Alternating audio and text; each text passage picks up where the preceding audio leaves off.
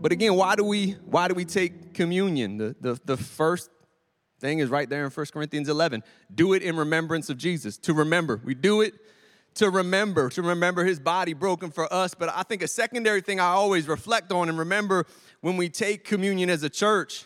I mean, you all remember when we used to actually come up and take the cup and go back together? They used to get me all teary-eyed that, we're a family of faith doing this together. But even when we're doing it separate, even if you're doing it at home online, when I would be at home partaking in communion, I just think, man, not just of the body broken for us represented in that communion, but the body of Christ around the world that takes communion. I think of the Nicene Creed where it says we believe in the Holy Spirit, the Holy Catholic Church, and the communion of saints, and how we're a part of that Catholic Church. And maybe you're thinking, wait a second, I thought this place was Pentecostal. What are you talking about? Where's your collar? No, that Catholic is lowercase c. It's talking about church universal, church global. All around the globe, there are Christians taking communion. The gospel's being preached, right? People are worshiping Jesus, and the church is being built, and the gates of hell are not prevailing against it. Sometimes I think, I know I'm guilty. I focus so much on the American church and lament certain things. You got to zoom out. Remember, the church is being built all over the world, and the gates of hell are not prevailing against it. Y'all can clap for that. But then like a weekend like this weekend, July 4th weekend, Independence Day, we zoom back in. We remember that we get to worship God here in America where we have freedom of religion, where we can come in here and be loud, right? We're heard outside, and we don't have to worry about persecution. We don't have to worry about any of that because we have the freedom to worship God here. It's a beautiful thing, and I praise God for it. But we're also, when we take advantage of our opportunities and freedoms here, we're also richly blessed, both figuratively and literally, But when we take trips, as we often did annually before COVID, we would go to the Dominican Republic. You saw the videos, you saw the photos in that announcement. When I would go there annually, I would often remember, man, my definition of rich and poor is so shallow, right? Mine's determined by Western culture, where rich and poor is determined by how much money you got in the bank, what your assets are. But when you go to La Guasara or somewhere else in the world and to discover different cultures and lifestyles, you realize there are other ways to be rich and poor. Like in La Guasara, they are so rich in their connection to God's creation. They're an agricultural village out in these beautiful hills in the Western Dominican Republic near the border with Haiti. And they've got this beautiful, rich community as well. Let me tell you, when you're just there in the village, there are like cliques and gangs of just toddlers that just walk around. And they just walk up and down the street, and you're like, where are the parents? But you realize that the longer you're there, everybody's looking out for everybody because everybody's related to somebody, and that's so-and-so's daughter's cousin and their cousin's daughter, and everybody's looking out for each other. Like at my house, if Raj goes off the porch, I want to be able to see him, right? Let alone around the corner. I want my eyes on him at all times. They have such a rich community there. And I share that, and I point to this. This is Saul. He's 9 years old now. If you've been to the Guasara, that's crazy. I met him when he was 3. And you talk about posses of toddlers. He used to be the leader. And we would, pull up in a pickup truck to build a latrine. And I say, Saul! And he'd say, Hugo! And we go back, Hugo's juice in Spanish. So we would shout that. You'd hear it all over the village. They would just show up wherever you are. And what's crazy is he's 9 now, but we knew him when he was 3. We've taught him about the Bible in Bible school. I've thrown balls with him. I've wrestled him. I've thrown him in the air. Fun story. He was piggyback, and there were golden showers. Let's just put it that way. That's happened with multiple kids. But so we bonded in ways, like his sister, Angelica. I met her when she was a newborn. She's now 4 or 5 and being sponsored by Sam, which is awesome. Got sponsored just last week. And one last story. I know this is just a lot, but his dad we got back from construction, and their house isn't far from where we would sleep. And he's got his military garb on. He's in the military. He's got a machete in one hand. And he waves me over, and he takes me back into like this forest of sugarcane. I didn't know it was sugarcane at the time. I just knew he had took me back into some woods where nobody could see me. I was like, this is going to end one of 2 ways. And he, of course, because they're such gracious hosts, cuts me some of his sugarcane and lets us all begin to sample it. But I share all that because if you've been there, like Amanda, Clem, all these different faces I'm seeing that have been there. As friends of these families, let me implore you, if you've never sponsored a kid from La Guasara, do it this week. We only have these sponsorship packets through next weekend. So if you're on the fence, let me push you off of it. And let me challenge you as a pastor in this family of faith. Come on, we are so richly blessed. We're reminded of that this weekend, Independence Day weekend. Let's be a blessing. And I challenge you. There's 10 more out there. I might claim this one because I love this kid so much. We'll see. We'll see what the budget says. But there are 10 more out there. Let's claim those tonight and knock those out the park so we don't have to worry about it next week. But if you grabbed one on the way in, make sure you fill out the form, leave it there on the way out. And if you're online, you're thinking, man, I want to get my hands on one, just email me personally, justin@citylifeva.com. We'll get that all worked out. But to continue tonight, we are starting a summer series called Conversations, Dialogue with the Divine. These instances in Scripture where people have a conversation with, be it God the Father, maybe Jesus Christ, maybe the Holy Spirit, but they have a conversation with God. And if you have your Bibles, you can turn to Genesis chapter 4. We're going to start towards the beginning of our Bible as we start this series. Genesis chapter 4, you can turn there, you can swipe there. And as you're doing that, you know, as we're still talking about LaGuasser, I want to give a shout out to honor a friend named Cece. Cece, he's a legend.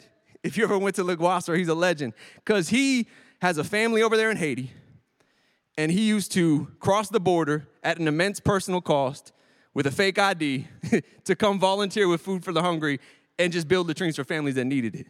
And this guy's a legend. He just wanted to serve. He lived to serve. And I share this to honor him because he actually passed away last summer at the peak of COVID.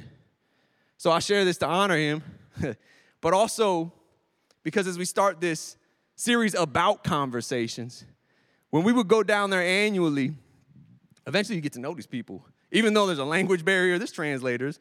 But Cece and I would always try to find a way to park it on these two big rocks that kind of oversaw the village.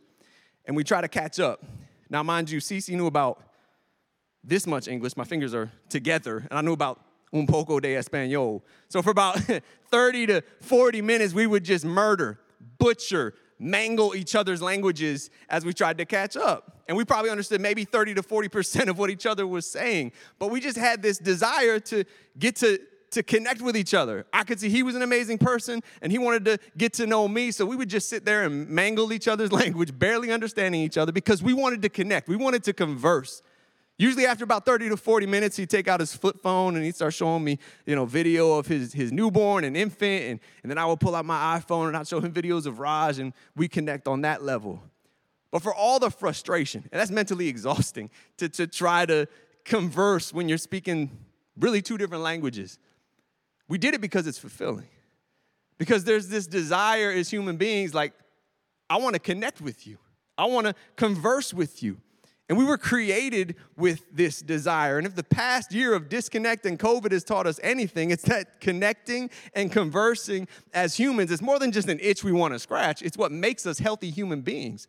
It's why Zoom went from like, what's a Zoom, to now everybody's on Zoom, right? It's a household name because we don't want to go without connecting and conversing. And we shouldn't, because we were created by God to connect and converse.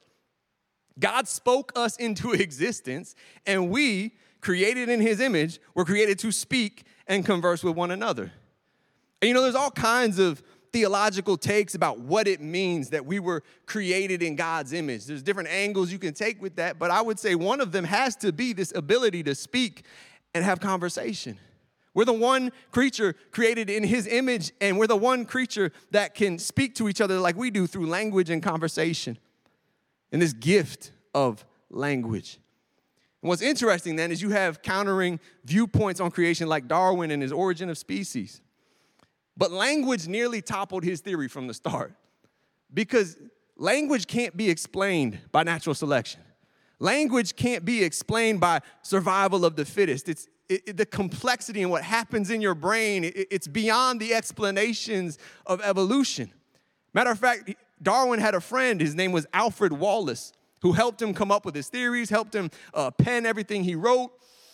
And for Alfred Wallace, in his mind, this ability to reason and speak and converse through language was so transcendent above their theories that he was like, it's just got to be a gift from some supreme being. It's where he settled. There's got to be a gift from some divine power.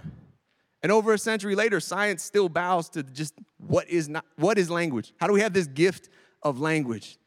And as an English major, right, in college, I was studying the English language. It's always fascinated me. It's like it's a divine gift. And as much as Cece and I were fumbling it back and forth for 30 minutes at a time over those years, we were handling a gift that God gave us as humans to connect with one another. See, God spoke us into existence, and we were created in his image to speak and converse. And not just with one another either, but with him. We have this itch to connect with and converse with God, whether we deny it or ignore it or don't practice it. I mean, there was a book written in 2004 called Jesus Calling. It's like a Devo written as if Jesus is talking to you daily. It's sold nearly 40 million copies since. It's like we are hungry for God to speak to us. It's almost like, we aren't supposed to live by bread alone, but every word that comes from the mouth of God that nourishes us. And not just words put in his mouth by modern authors. We have the living word of God given to us. And I want to turn again tonight to Genesis chapter 4, to this account of, we call it Cain and Abel. I want to look at Cain and God and their conversations. We're going to start in verse 2. Verse 2, it says, when they grew up, speaking of Cain and Abel, Abel became a shepherd while Cain cultivated the ground. And when it was time for the harvest, Cain presented some of his crops as a gift to the Lord. Abel also brought a gift, the best of the firstborn lambs from his flock. Now the Lord accepted Abel and his gift, but he did not accept Cain and his gift. This made Cain very angry, and he looked dejected. Why are you so angry? The Lord asked Cain. Why do you look so dejected? You will be accepted if you do what is right, but if you refuse to do what is right, then watch out. Sin is crouching at the door, eager to control you, but you must subdue it and be its master. One day, Cain suggested to his brother, let's go out into the fields. And while they were in the field, Cain attacked his brother Abel and killed him. Afterward, the Lord asked Cain, where is your brother? Where is Abel? I don't know, Cain responded. Am I my brother's guardian? But the Lord said, what have you done? Listen, your brother's blood cries out to me from the ground. Now you are cursed and banished from the ground, which has swallowed your brother's blood. No longer will the ground yield good crops for you, no matter how hard you work. From now on, you will be a homeless wanderer on the earth. Cain replied to the Lord, my punishment is too great for me to bear. You have banished me from the land, and from your presence you have made me a homeless wanderer. Anyone who finds me will kill me. The Lord replied, no, for I will give a sevenfold punishment to anyone who kills you. Then the Lord put a mark on Cain to warn anyone who might try to kill him. So Cain left the Lord's presence and settled in the land of Nod, east of Eden. It's a lot of text, so let's pray. God, I pray that you would use your word tonight to do many things, but remind us, Lord God, that as we continue to read Scripture, you see that you pursue us even east of Eden. God, you pursue us even in our failings. You pursue us on the good days and the bad days. You're a good shepherd on the good, the bad, and the in-between, God. So I pray that you would meet us here tonight, speak to us, Holy Spirit, through your word, and everybody said, amen. How many here have a sibling? Boy, girl, brother, sister? I got 2 sisters, one older, one younger. And I got a younger brother, 3 years younger than me, but like 3 feet taller. No, I didn't make it to 6 feet. He made it well past that. He's like 6'4". And I don't remember at what age we were like neck and neck, but our childhood was competitive, right? Because we were about the same size. And I was the older brother. I'm going to lose to him. So basketball, video games, board games, whatever. Y'all remember the Fisher-Price tournament table from like 92? Anybody? Thank you, right? It had table tennis, it had air hockey without the air, and it had pool. So we would just, everything, like it was like this big because it's for kids, but we would go to town on everything. It was competitive. We're talking down to food. My mom can bake well, like anything. She just makes it, and it's amazing.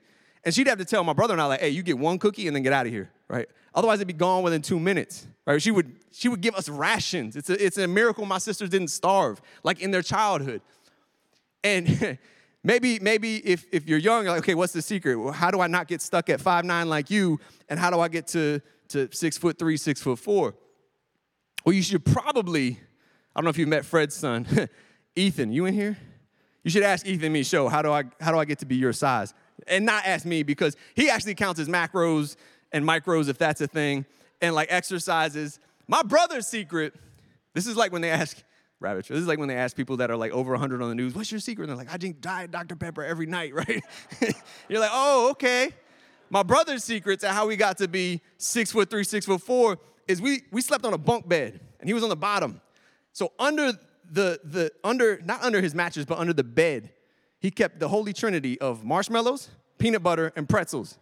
If they were not in the pantry, you knew, oh, they're under Christian's bed because he's eating them at night again. Like, I'd be asleep. This is how he lapped me in terms of height. I'm up there asleep at 11:30. He's down here in the dark with his growing pains, just eating more and more like Bane, right? Just in the darkness. And that's how he got to be tall. But yeah, you probably want to talk to Ethan about how to be big and strong. But I share all that because Cain and Abel is a story about two brothers that's kind of become just mythical. Like, you don't have to go to church to know about Cain and Abel. You ask somebody, hey, you know about Cain and Abel? It's like, yeah, the one dude killed the other dude, right? The good brother got killed by the bad brother, and like, that's the story. Yeah, I know the story. And I think because it's so mythical and it's so big and large in our day that we sometimes overlook some of the details. Like, we've got Cain and Abel, and in our minds, Abel was good, Cain was bad, right? Abel was holy, Cain was a murderer. And in our childish impulse to have good guys and bad guys, and our cultural impulse to have black and white, Cain just gets the short end of the stick. He's an evil dude from the outset. We look down on Cain, right? We read scripture, we like to think we're better than Cain. We think of him as godless. But in a matter of words, in the passage we just read, he's shown himself to understand worship far better than most people in the church today. Think about this. When Cain comes to worship God, he doesn't go to spectate. When Cain goes to worship God, he doesn't go to get fed. When Cain goes to worship God, he doesn't go to get his needs met. No, Cain came to God to give an offering. He realized worship starts with sacrifice and offering and giving back to God for all he's done for us, not consumption and spectating. He's not over here watching Abel's sacrifice like, hey, I co-sign that. Like, put me on that tab, right? No, he came with an offering. And when my worship becomes about my needs and my consumption and having my back scratched spiritually, it's no longer worship. Or it is worship, but it's worshiping me and not God. See, we not Cain, but we should ask if our worship even looks like his, an act of giving to God. And I say all this because I know I'm guilty of it. When I read scripture, I'm always David. I'm Jesus, I'm Paul, I'm the good guys. I'm never these people over here, but I'm never the people with the issues. But in this case, many of us haven't even made it to Cain's level yet, let alone Abel's. See, Cain brought an offering. He wasn't like playing evil. He brought an offering. He wasn't over here sacrificing like to Molech. He's offering something to God. It says in Genesis 4:3, when it was time for harvest, Cain presented some of his crops as a gift to the Lord. Again, he's worshiping the right God. And we got to remember, like, maybe it's sobering, maybe it's a warning for us. This story begins here in a place of worship, gathering before God to worship before it all spirals out of control. But he brings his offering, and he brought crops because he farms. Like, connect the dots. Abel tended livestock, so he brought livestock. Cain's was rejected. Abel's wasn't. Now, if you want to go down a rabbit hole, a whole ocean of ink has been spilled over what was right with Abel's offering, what was wrong with Cain's offering, and many point to laws about sacrifice, but those hadn't even been handed down yet. And then it also says here that it was an offering. Not a sacrifice, but an offering. And an offering in the Bible can be all kinds of things, including grains and crops. And what's funny to me is we don't even have to look outside the Bible. In Hebrews 11:4, in this chapter about faith, it says of Cain and Abel, it says, by faith, Abel brought a better offering than Cain did. It was by faith he was commended as righteous when God spoke well of his offerings. And by faith, Abel still speaks even though he's dead. I love the Message version. It says, it was what he believed, not what he brought, that made the difference. How often are we guilty, though? I know I'm guilty sometimes of offering God my leftovers. Like, I was like, man, I didn't pray tonight. And you're just in bed. It's like, well, I got a couple minutes here real quick. And you start praying, and before you know it, it's the morning. Your alarm's going off, right? How often are we guilty of giving God our leftovers? How often are we guilty of just checking the box, going through the motions as we worship? Probably way more often than we'd like to admit. Maybe some of you already felt a prick of guilt because during worship, as we were all jamming out to these old songs, I don't even know what that is, right? You're thinking, what am I going to order tonight for dinner after this dude finally stops talking, right? Right? How often do we just check the box? But praise God, we see here with Cain, God's a God of grace. His response isn't anger. God's response is the one we see often in Scripture. It's a response of grace. And I think it's worth noting that the author of Genesis seems significantly less concerned with why one offering was accepted and one wasn't, and far more concerned with what happens after. What's God's response and what's Cain's response? Again, we so often think of it as Cain and Abel, but I want to look at God and Cain, God's response and Cain's response and their conversation. See, God meets Cain in Cain's anger, and he asks these questions. And the second one is, why do you look so dejected? You'll be accepted if you do what is right. See, when we screw up, God isn't just itching and waiting to just cross your name out of the book of life. God meets Cain, even in his seemingly failed offering, and extends grace. But confronted by grace, Cain doesn't apologize. He doesn't ask for a redo. He just begins to stew in this envy. And that envy turns into anger, and that anger eventually turns into his violent act against Abel.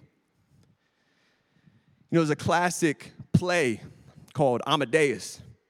And in this play, we meet a character, Salieri, who himself, when we meet him in this play, is blessed. He's got the favor of the emperor. He's got talent. He's got the admiration of the public. He's got a good job. And then along comes Mozart.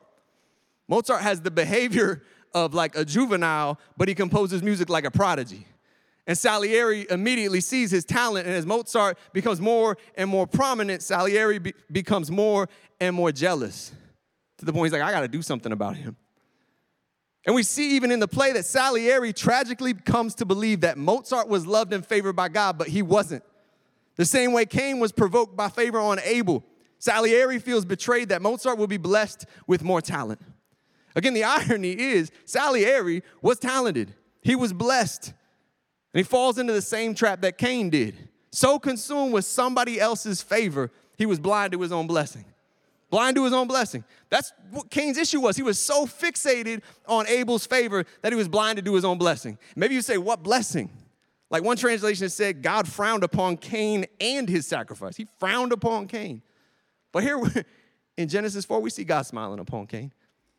Like, look, Cain, we don't know how long after this sacrifice, but God comes to him, and Cain is standing there, graced by the very presence of God. He is holding a conversation with God Almighty. Like tonight, if this roof just blew off and the heavens opened and God spoke to you personally into your life, would you not feel blessed?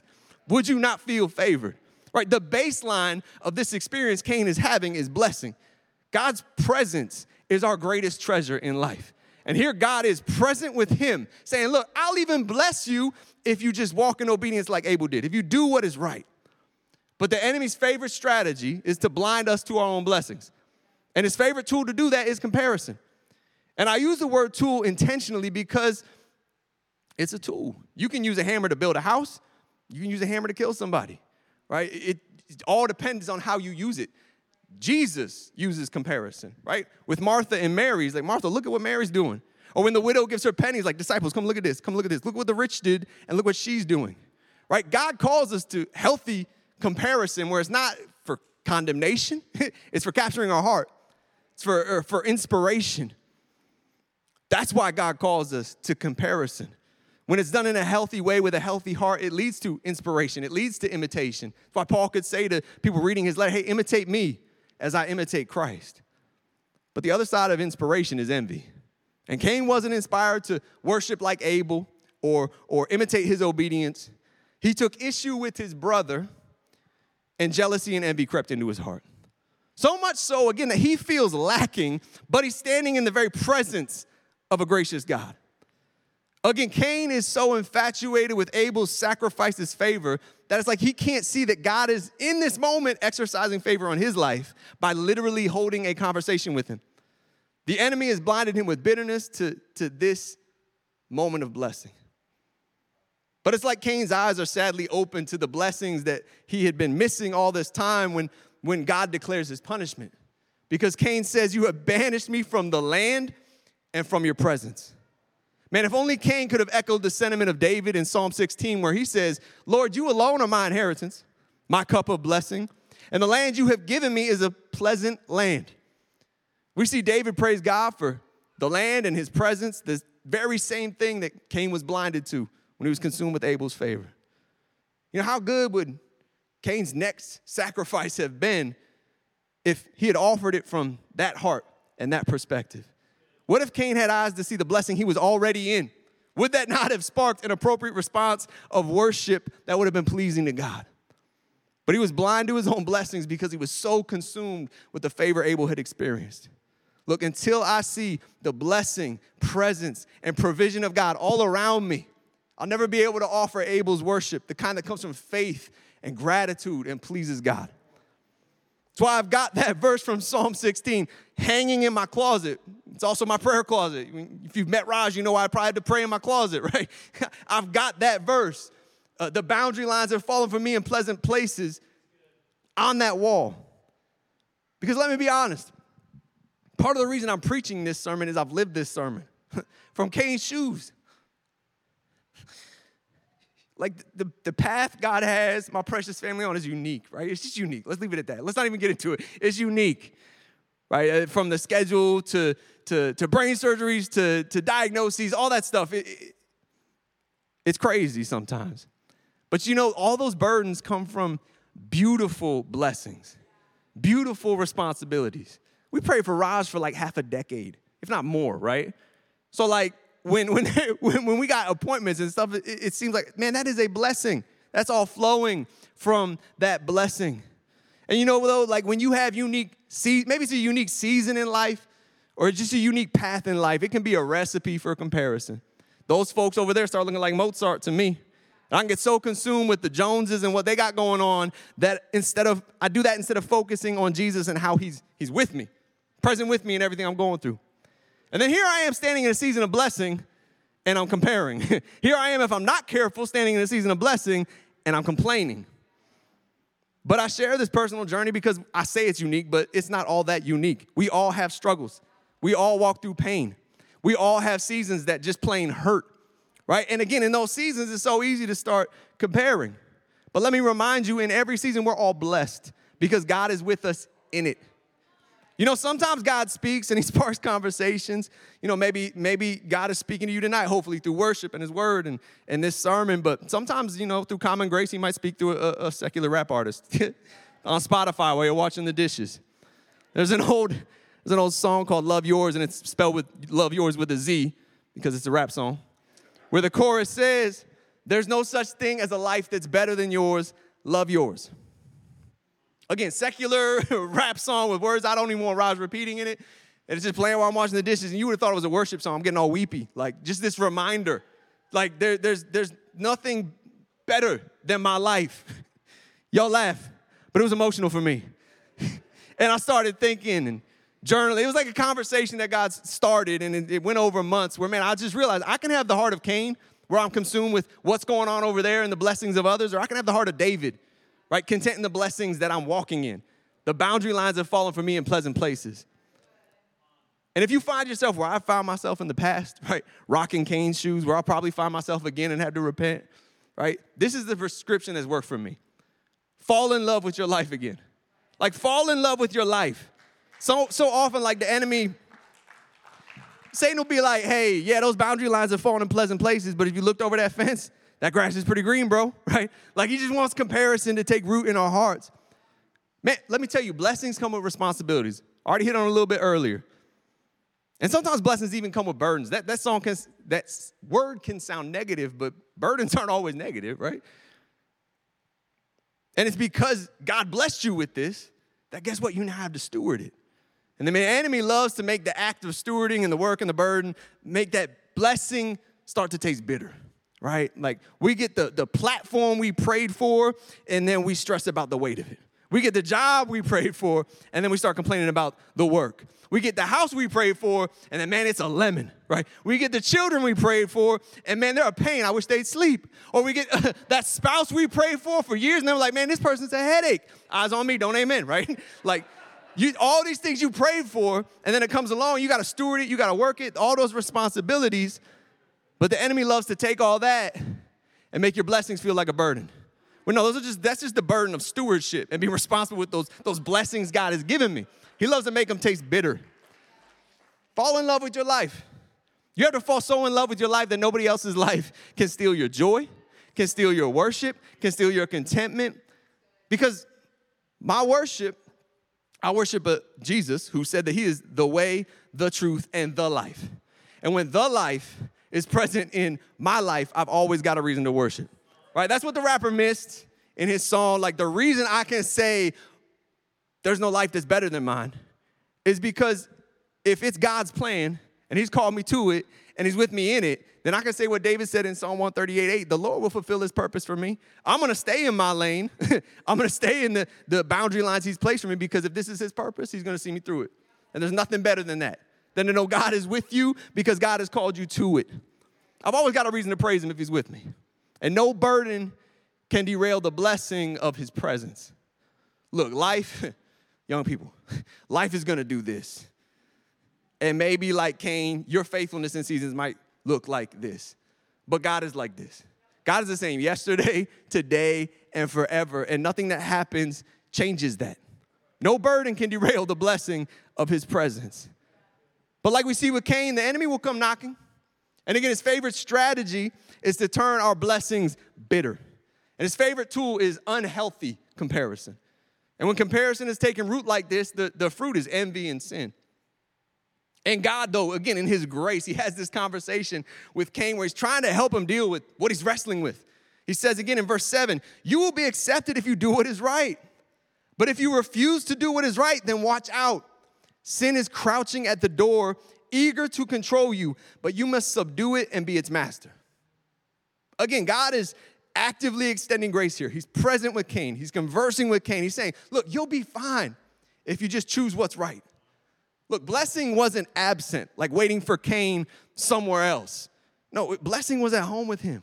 Relationship with God is what we're created for. Yes, we're broken by sin. Yes, we've all fallen, but we were created and intended for relationship with God, conversations with God. Sin's the stranger. Sin's the one that's outside the door waiting to see if Cain would let him in.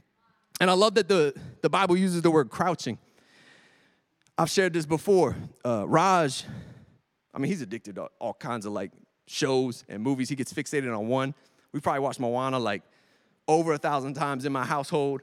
But when he's getting ready for bed, we want something more calming. So how many of you know there's nothing more calming than the poetic British accent of David Attenborough narrating nature shows? Like somehow Raj got hooked on David Attenborough to the point where he likes dolphins, he likes elephants. But don't go trying to play one of those Disney documentaries narrated by like Sigourney Weaver or Natalie Portman, because 30 seconds in, he hears it's not David Attenborough. He starts going, show. It's his way of saying, hey, y'all gotta change this. But then you put on David Attenborough, he's cool. So with our streaming platforms and the way our life is set up, that means we can watch Blue Planet Season 2 or Our Planet on Netflix every night for the rest of our lives. And so currently, update, we are hooked on Blue Planet Season 2, Episode 3, Coral Reefs. But this time, probably last year, it was Our Planet, Episode 7, Fresh Water. And in that episode, about 30 minutes in, every night is, at this point, Raja's fading, but I'm just laying there like, I'm never going to regret that time, right? But sometimes I'm like, man, I could be doing so many other things. But I'm just laying there. I'm watching this episode for the 475th time.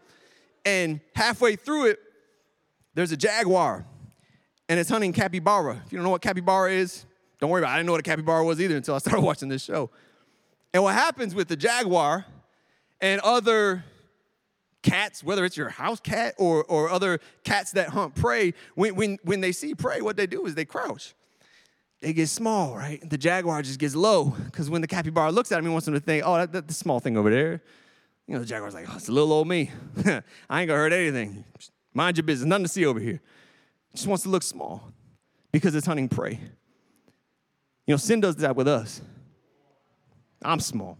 I'm not going to hurt anybody. I'm not going to hurt anything. You could be doing so many worse things than this right now. Wants to look small. But God tells Cain, look, sin wants to have you. Right? Sin wants to possess you. You probably heard it said before. I don't know who said it first. Sin will always take you further than you want to go, for longer than you want to go, at a cost that's greater than you want to pay. Sin wants to have you is what God says to Cain. But look, God is at Cain's side in this moment. It's like he's in Cain's corner. The translation, in one translation, he says to Cain, you can conquer it. Right? You got sin at your door, but you can do this. It's like he's coaching him. And I don't know where you are tonight in life, but God wants to be in your corner. We were created, again, for a relationship with God, at home with God, in his presence. Not a life that invites sin in the door. But God gives us the volition and the ability to choose how we extend our invitations. Who are you inviting in? But Cain shows us, look, you can give God your envy and let him remove it. You can internalize that envy and jealousy and comparisons and get depressed, or you can externalize it and get violent, which is exactly what Cain does with his brother. He invites Abel into a field thinking, hey, nobody's going to see this. Invites him out into a field and kills him, murders him. But of course, God sees him. And we see again, God meets him, pursues him, comes to him. And again, we get a conversation. And again, we see God's response and we see Cain's response. First, God's response. And at this point in the story, we realize this story is less about Cain and Abel. We're beginning to realize, this is about the faithfulness of God. It's about God's goodness and grace, even in the punishment, even in the curse. Because God pursues, God provides, God protects. He's so gracious. Again, his presence is our greatest blessing, and God pursues Cain. He pursued Cain. He showed up when Cain was downcast after his failed offering. He pursued him after his lukewarm worship, and he's even still pursuing him after he's murdered his brother, and his hands are still stained with blood. And what you need to hear tonight, and I want you to hear tonight, is it is never too late for God's grace. The enemy would love for you to think you're disqualified, you're too far gone. If anybody was too far gone, it's Cain. God literally said to him, hey, bro, sin is here. If you do this, this is going to happen. And then steps back, Cain does it, and it happens. And yet God still pursues him after he kills his brother. And I love that God leads with questions. He asks questions. He doesn't lead with the confrontation and the condemnation. No, he starts with questions. Not for information, right? God knew exactly what had happened to Abel. His blood was crying out to him from the ground. He leads with questions because I believe it gives Cain space to repent, to open up his heart so he can let that sin out and let God in again. He asks questions. We see that God's response is grace, even in the consequences we read about of Cain's sin and the curse that comes. And as for Cain's response here, it's kind of open-ended. It's kind of debated. You know, the Bible I grew up reading, it says in there that Cain replied to the Lord, my punishment is too great for me to bear. It's like he's complaining about his punishment, but not really remorseful for what he did. Like when you punish your kid and you're like, you ain't gonna have your iPhone for 2 weeks, and they're like, oh, but Dad, right? They're complaining about the punishment, but they don't really care about what they did. That's what it sounds like Cain is doing here in this instance with God, but in some Bibles, there's a footnote. Or in some translations, it plain says this word can also be translated sin or iniquity. And when you say it that way, like, God, my sin is too great for me to bear, it begins to sound like repentance. And some would say that God's gracious response of protection would seem to indicate that Cain's expression wasn't a complaint, but lament for his sin and what he'd done. But again, it's pretty open. And it leaves it open for us tonight, not so that we can all debate what Cain's response was, but I believe so we can determine what our response will be. Maybe you're like, bro, I ain't killed nobody. I'm not a murderer. But again, to go all the way back, this story starts in a place of worship where Cain was offering up just lukewarm worship, just checking the box, going through the motions. If I could have the worship team come up. You know, that's in the first pages of Scripture. If you start getting towards the back, it's in Revelation 3:20, where Jesus is speaking through John, right, to the church in Laodicea, if I said that right. And he says, you're lukewarm. You're just going through the motions. I'm going to spit you out of my mouth. But he also says, look, I stand at the door and I'm knocking. I stand at the door and knock. And if you open that door, I'm going to come in and we're going to share a meal together as friends. I love how the Bible is bookended by these images of doors and somebody's knocking. In Genesis with Cain, it's sin. But in Revelation to this church, it's Jesus. People that were in this place of worship, but they were lukewarm. People that were in this place of worship, but they were just checking the boxes. They're going on their way with sin, thinking, I'll just come here, check the box, and I'm safe. Look, I never read the book Jesus is Calling, but based on Revelation 3:20, I can tell you tonight Jesus is calling. He's pursuing every one of you. He's knocking. The question is, how are we going to respond? That's what the story of Cain and God is all about. How does God respond and how does Cain respond to God's response? God's response to whatever you've been going through in life is he's still pursuing you, still wants to be in your corner. Whether or not you've let him in the door, you've let sin in the door, God wants you to open up your heart to him tonight. You can make that exchange. We're going to have an opportunity to respond with prayer, but we're going to go into worship first. And I don't know, maybe you or I was in life at times where you've just allowed your blessings to become bitter. You've been consumed by the burden of responsibility and forgot that all this is tethered to this gigantic blessing over here. Whether it's due to comparison or just the grind, man, I pray that we would be able to shift our perspective again to the giver of all good gifts, and that our intent and our pursuit wouldn't be to fill our life with rewards, but to fill our life with the one who rewards. Not to fill our life with the gift, but to fill our life with the gift giver.